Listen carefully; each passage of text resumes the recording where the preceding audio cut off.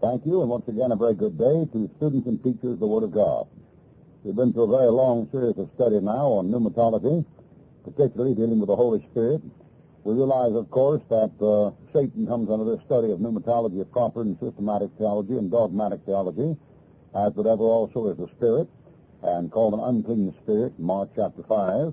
We also realize this study overlaps angelology, for the writer of Hebrews says that angels are ministering spirits sent forth to minister to them so they should be heirs of salvation.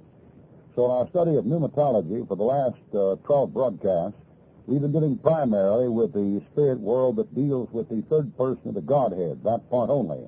We have not taken a great deal of time to discuss other spirits, but we are here dealing with the third person of the Godhead, the Holy Spirit, called the Holy Ghost and called the Comforter, called the Spirit of Christ, called the Spirit of God, and called the Spirit of Truth. If you've learned this throughout these studies through weeks and times past, you learned, of course, about the separate distinctions there are among the Trinity. You've learned the Trinity is not a Roman Catholic doctrine, and the Trinity is not a pagan doctrine. The Trinity is a Bible doctrine, and the man who denies the Trinity has denied about two-thirds of the Word of God. You've also learned that although the separate persons in the Godhead are distinguishable by their work and their titles, they constitute one Godhead and one God. Further study in 3 will make the student realize that everything in this world is composed of 3 elements, and without any one of the 3, nothing real exists. Exactly why a man would think the Trinity was not a Bible doctrine is beyond our conception when we realize that everything in this world is composed of a series of 3. The space-time continuum is a threefold thing. Time is past, present, future. If you have a present, there is something behind it and something in front of it. There is no such thing as past and present time. Past and present time doesn't exist. There is no such thing as future time. If there's future time, there's a point at which you are figuring ahead, and from that point behind you, there's another point. Now, by this we simply mean that a man who denies the Godhead simply because he can't find it in Acts 2:38 is a Bible pervert and a spiritual perverter of the very worst sort. And the woe be to the Christian who messes around in Acts 2:38 when he ought to be in Acts 15, and woe be to the unsaved man that goes to hell in Acts 2:38 when he could go to heaven on Romans chapter 4, verse 5. God the Father, God the Son, and God the Holy Spirit constitute one God called the Godhead. They also consist of 3 persons who subsist individually and separately, although together. This is very apparent by their titles. For example, in the Bible, the Holy Spirit is never called the Lord Jesus Christ. Although the Lord is that Spirit, he is never called the Lord Jesus Christ. God the Father is never called Jesus Christ. Although the man who has seen Jesus Christ has seen the Father, the term the Father is never applied to Jesus Christ in the flesh as a man, and the term Jesus Christ is never applied to God the Father in eternity. Now, it's true, although the Son was incarnate, when he became incarnate, that he was God Almighty incarnate, and as such, the Son that was given, his name could be called the Everlasting Father, but you notice the Father is never called Jesus Christ. By the same token, the Lord Jesus Christ is never called the Comforter. By the same token, Jesus Christ is never called Jehovah-Jireh or Jehovah-Rapha. There's a clear distinction. Now, we say this only because after coming through 56 lessons on the Godhead, the Father, Son, and Holy Ghost, I am still getting letters from people who kept their mouths shut when we studied the Godhead under God the Father and are now bringing out questions about the Trinity that were settled 54 lessons back. Now, this circular reasoning is quite characteristic of what we call the cults of the heretics. The heretics or cults in Christian service, who all, of course, profess to be Christians, you know, they say we speak where the Scriptures speak and we're silent where the Scriptures are silent. These heretical cults, of course, have what we call circular reasoning. It resembles a revolving pinwheel. And what they do when faced with a text is simply run to another text. And when you face them on that text, they run to another one. When you face them on that, they run to another one. And then a year later, you find them back at the first text. So we're still getting mail from people who are confused about the relationship of the Father, Son, Holy Spirit, and the Trinity when the matter was covered thoroughly more than a year ago. This is very typical. And, of course, we're not going to waste time to go back to these matters in the broadcast. And you don't waste time to do this, and the cultists and the heretics say, you see there, he can't answer our questions. That's the old jazz. I mean, there's no crooked snake like a Christian crooked snake or a Campbellite elder. If you want to get something crooked, brother, those people have to screw their socks on in the morning. So we talk about pneumatology in these broadcasts. We're talking about the third person of God, or the Godhead, the Holy Ghost. The term Holy Ghost is never applied to God the Father. There is one place in the entire Bible Jesus Christ has ever called the Holy Ghost. There is one place where God the Father has ever called the Holy Ghost, and yet, as you learn from our studies, the Holy Ghost is plainly the third person of the Trinity and endowed with divine attributes. There can be no doubt about this business at all. We've covered this matter so thoroughly, you couldn't possibly have any doubt about it.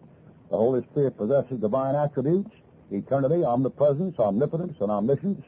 We gave you the verses. He possesses holiness, benevolence, truth, and communion. He was active in creation, salvation, giving life. He's the author of the new birth. He convinces men of righteousness and judgment. And although the Holy Spirit is distinct from the Father and the Son, he has very definite attributes of deity. Now, in our last lesson here, we're going to talk about the power of the Holy Spirit and the Holy Spirit as a teacher and the anointing of the Holy Spirit. And then in our next lesson, we'll take up a very, very interesting study or series of studies on the Bible itself.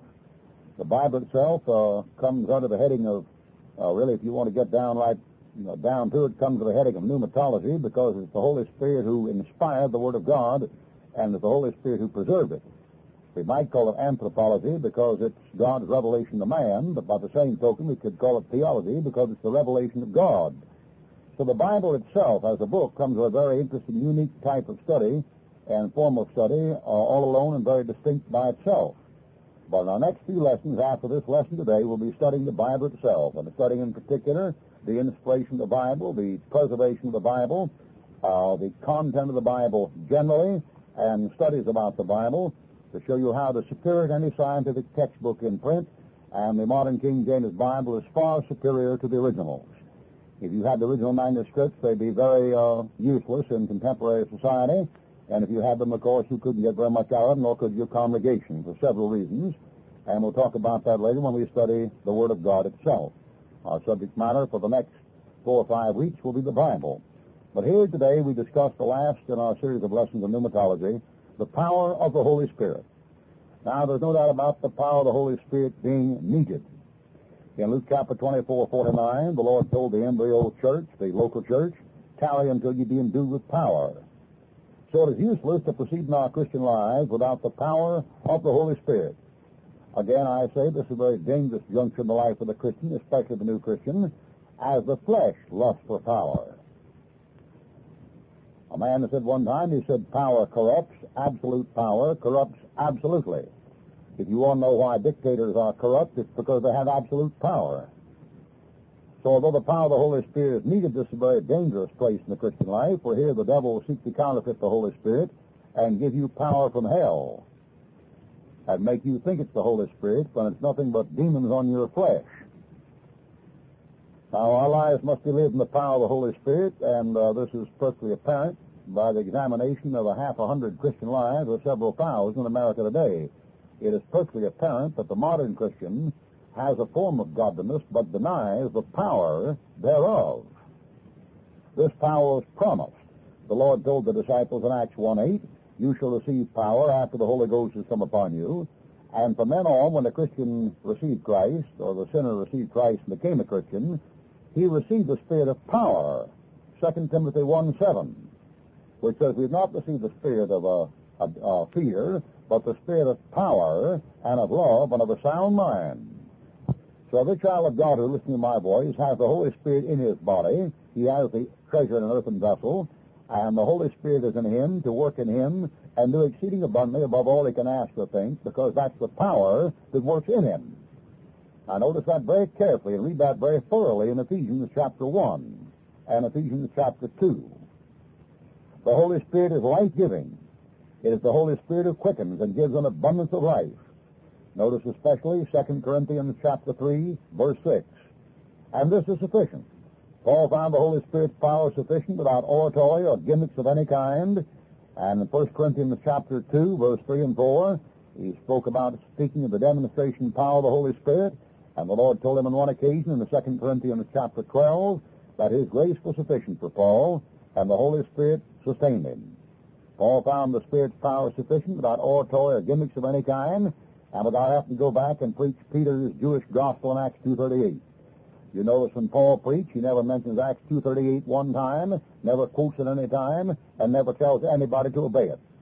You must always be careful to note that Paul's gospel, the grace of God, is never Acts 2:38, and Paul never made the bad mistake that charismatics and Campbellites make in telling somebody to be saved by Acts 2:38, because Acts 2:38 couldn't save a dead horse in this dispensation.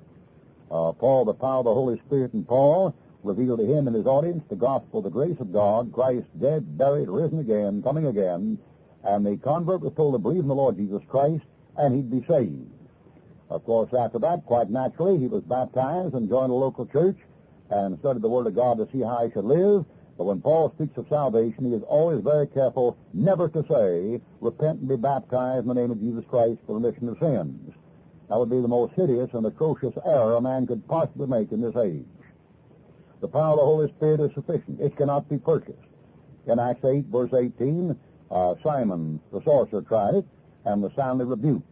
Simon Peter said, your money perish with thee, because you thought the gift of God may be purchased. And he said, repent of this your wickedness, because I perceive that I am the gall of iniquity and the bond of bitterness. The Holy Spirit can be imitated, but not counterfeited good enough to pass off by the Christian who believes the Word of God. Human zeal or fleshly effort must be rejected by the Lord. People today try to imitate the power of the Holy Spirit, but of course their power imitation is kind of like I said, it's kind of like building a Houston Space Center to set up a firecracker with. Nothing can be more impotent and powerless and fruitless and barren than somebody going around blubbering about tongues while they're trying to get their hand in your pocketbook over a telephone. What could be any funnier than that? What could be any funnier than people trying to rake up millions of dollars talking about prayer, which offends nobody, and love, which offends nobody, and talking about sharing experiences, which offends nobody, when the cross is an offense. And when the offense of the cross ceases, the world will cease. Paul said, we have no continuing city here. Let us go outside the camp bearing his reproach. So when people imitate and counterfeit the power of the Holy Spirit, they never fool a man who's acquainted with it. The power of the Holy Spirit brings persecution and suffering. Paul said when he wanted to know the power of the Lord's resurrection, the Lord said, keep on praying, Paul. And Paul said, what did I forget to ask for? And the Lord said, the fellowship of his suffering being made conformable to his death. There's nothing respectable or money-making about dying a bloody death on a cross with two thieves. So we know what to think of the modern power-filled, spirit-filled Christian. He's a phony. The power of the Holy Spirit can be lost. We know although the Holy Spirit seals us to the day of redemption, and he has come to indwell us forever and will stay forever, his power can be lost by grieving the Spirit and quenching the Spirit. And we talked about this in previous broadcasts. In the Old Testament, we have a prime example in the life of Samson. And Judges 16:20, we read how Samson once knew about the power of the Holy Spirit and lost it. The Christian that loses spiritual power is like salt without savor, fit only to be cast out on a dunghill. Matthew chapter 5, verse 13. This is why most of the Christians who profess to talk so much about the Holy Ghost, or Acts 2:38, are absolutely fruitless and barren and powerless, and all they can do is interfere with the salvation of a new convert, or interfere with the salvation of a sinner who's being dealt with. We call these water dogs and these tongue blabbers, we call them hobby horse riders, because they're not man enough to tell people they're going to hell without Christ. They're not man enough to tell people that they're going to hell even without water baptism. You'll find the Campbellite very tongue-in-cheek when it comes to telling you that you'll go to hell and burn forever if you don't get baptized in his pool. Now, he believes that, but he hasn't got the guts to say it. And by the same token, you'll find these charismatics very edgy when it comes to telling an unsaved man he's going to go to hell and burn forever if he doesn't trust the blood atonement of Christ.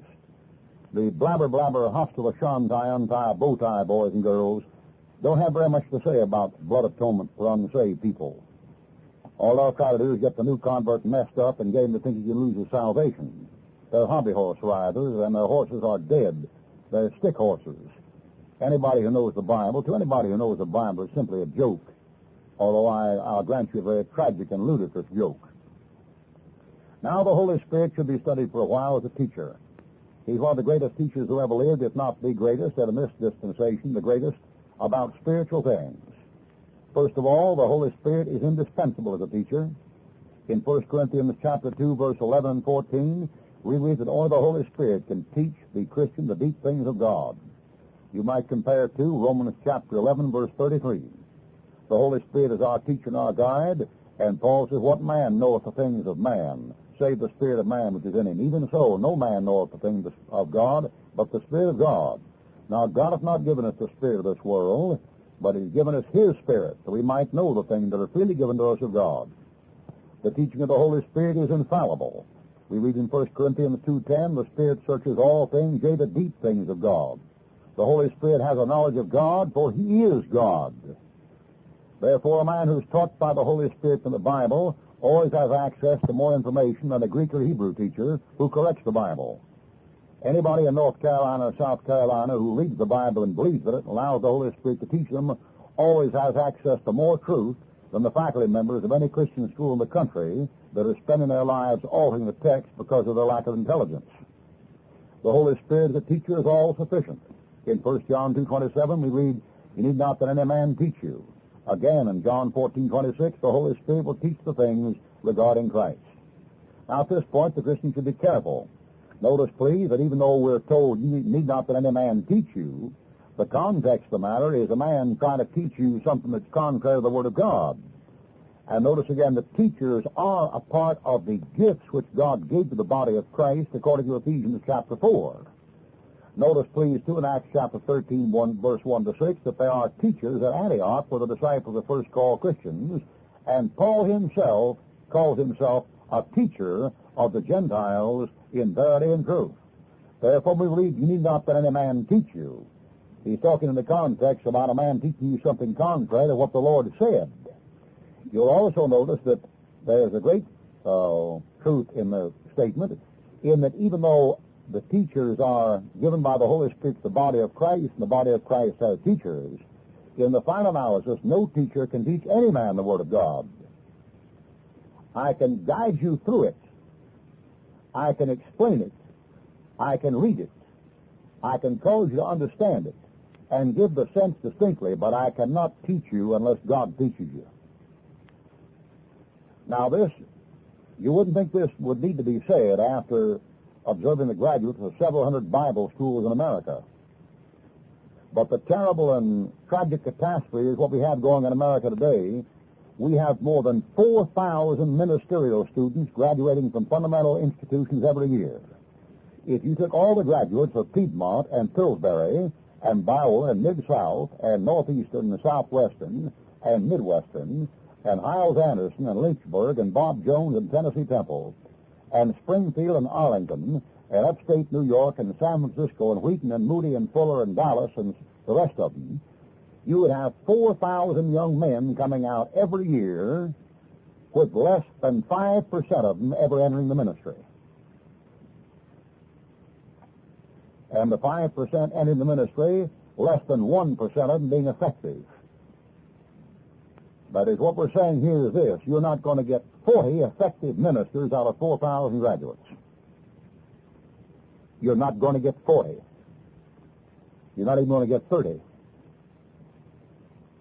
The Holy Spirit didn't teach them. The Holy Spirit is unassuming. In John 16:13, we read, he shall not speak of himself. That is, the outstanding mark of a man whom the Holy Spirit has taught nothing is the man who keeps talking about the Holy Ghost. The man who keeps talking about the Holy Ghost is the one that knows nothing about what the Holy Ghost believes or teaches. For the Holy Ghost, when he came, did not speak of himself. John 16:13. So whenever you find people come hung up on the Holy Ghost, the Holy Ghost, the Holy Ghost, the Holy Ghost, the Holy Ghost, those are people who've never met the Holy Ghost. The Holy Ghost does not testify of himself or glorify of himself or speak of himself. John 16, verse 13. Now the Holy Spirit enlightens the mind. In Ephesians 1, verse 17 and 18, Paul prays he'll open the eyes of the mind of the truth. Where you find truth rejected, you find somebody resisting the Holy Spirit. Where you find somebody reading a baptism in the 1 Corinthians 14, when no such word occurs in the chapter, you're dealing with a spirit quencher and a spirit rejecter. Where you find somebody pretending they're unknown tongues in Acts chapter 2, where there are none, you're dealing with somebody who's making a liar out of the Holy Spirit. When you find a man reading the word water in the Romans 6 and water in the Ephesians 4, when the word water occurs nowhere in either chapter or either book, you're dealing with somebody who has a darkened mind, and the Holy Spirit has opened the eyes of their mind to absolutely nothing. The Holy Spirit opens a man's eyes of his mind to the truth, and charity rejoices in truth, and Christ said, sanctify them with the truth. Thy word is truth. The Holy Spirit points to the sufferings of Jesus Christ. Notice Zechariah 12:10. The Holy Spirit quickens the understanding. Notice Isaiah 11, verse 2 to 3. The Holy Spirit touches not only the mind, but the brain and the imagination. The Holy Spirit compares spiritual things. 1 Corinthians 2:13. This means that the Holy Spirit is the interpreter of Scripture. For no prophecy of the Scripture was of any private interpretation, but the holy man of God spake as he were moved by the Holy Ghost. Therefore, it's the Holy Spirit who compares the verses of Scripture to give the student the right interpretation. Therefore, when you find a man interpreting the whole Bible, the last Acts 2:38, the man is a spiritual pervert. The Holy Spirit would compare Acts 2:38 with Galatians 1:8 to 10. When you find a man trying to buffalo you and bulldoze you and think you can lose your salvation by quoting Hebrews 6 and Hebrews 10 and Matthew 24, you're dealing with a spiritual pervert. The Holy Spirit would compare the passages with Romans 4, 5, 9, and 10. The Holy Spirit reveals hidden things. The Holy Spirit recalls forgotten things. Jesus said in John 14:26, He shall bring all things to your remembrance, whatsoever I have said unto you. Notice the same thing in Psalm 119, verse 11. The greatest computer and memory-o-matic system is not an index filing system. It's the Holy Spirit. The Holy Spirit will hinder us when we're dealing with selfish things. Notice the Holy Spirit forbid Paul and Silas to go off into Asia and made them come over into Europe in Acts 16, verse 6 to 7. Sometimes the Holy Spirit will block our way. We take a certain course and indicate He wants us to go a different way. When does He teach us? He teaches us, first of all, when we obey, when we meditate, when we serve, when we wait, when we listen. The Holy Spirit teaches no man who rejects the Word of God, who refuses to meditate the Word of God, who refuses to serve God, who refuses to wait on God, or refuses to listen to what the Word of God has to say. In Acts chapter 8, verse 26, Philip obeyed, and then the Holy Spirit directed him after he obeyed. The Holy Spirit will teach you when you obey the Lord. In Acts 10:19, while Peter thought about these things, the Holy Spirit said. He was meditating at that time in Acts 10:19, probably in prayer. When we serve the Lord, as in Acts 13:2, we read, quote, Acts 13:2, as they ministered to the Lord, the Holy Ghost said. When the Lord speaks to a Christian, He always speaks to a busy Christian. When God called the disciples out, you won't find one of them loafing when He's called. You can look through that Bible from cover to cover, and you can't find where God called any man into service who was loafing when He called him. Did you notice that? Gideon was threshing at a wine press. Peter was fishing. Elisha was plowing a field. Matthew was taking the income tax receipts at the gate of customs. And Paul was on his way to kill disciples. God doesn't call any horizontal Christians into service. In Luke 2:26, Simeon was waiting, and then the Holy Ghost revealed to him what He wanted told him. In Revelation 2:7, we read that thing that Jesus said so many times in the Gospels, He that hath an ear to hear, let him hear. Then for the Holy Spirit to teach you, you must wait on the Lord, obey the Lord, meditate on the Word, serve the Lord, and listen to what God has to say. When you listen to what God has to say apart from His Word, or reject His Word and pretend that He told you something contrary to His Word, you are waiting on a demon, meditating on a devil, and obeying Satan. God leads no man to act contrary to what He said. If, therefore, you're trying to get an unknown tongue from Acts chapter 2, you're serving Satan. The term occurs nowhere in the chapter. If you're trying to make unknown tongues, a sign of the baptism of the Holy Ghost, 1 Corinthians 14, you're in the service of a demon. The term baptism occurs nowhere in 1 Corinthians 14 from the first verse to the last verse. Now finally, the anointing of the Holy Spirit. The anointing is for power and for understanding of God's truth and for special ministries.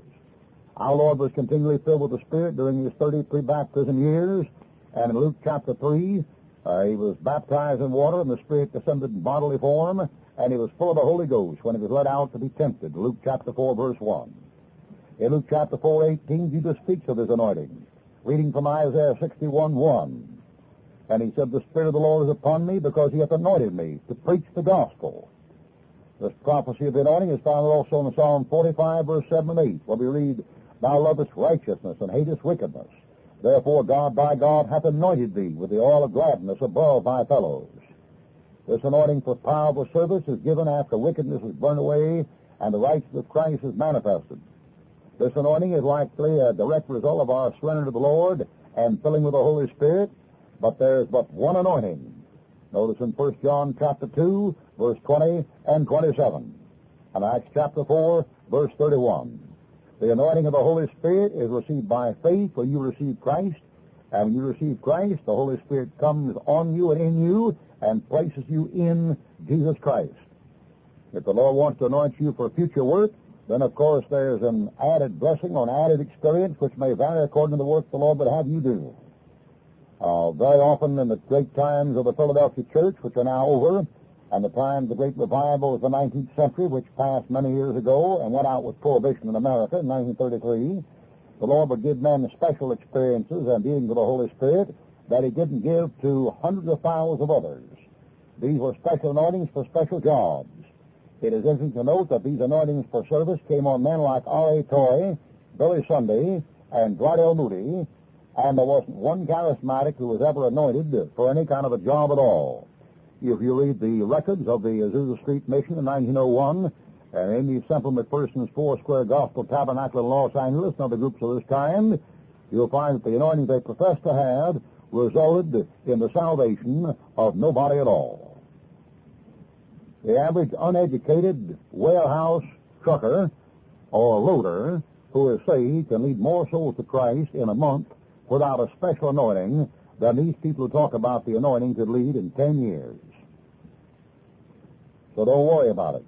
God will give you the power necessary to do the job you have to do for him, provided you surrender and obey and serve and wait and listen to what he, God, has to say. All right, this completes our series of studies on pneumatology, the person and work of the Holy Spirit. On our next series of lessons, which will run 6 or 8 lessons, we'll study the Word of God, the inspiration of the Bible, the preservation of the Bible, and some interesting facts about the Bible, and point out to the Christian and prove from Scripture and scientific so-called fact that the Bible is the only scientific textbook in print and is far superior to the Library of Congress. Until then, may the Lord bless you and good day.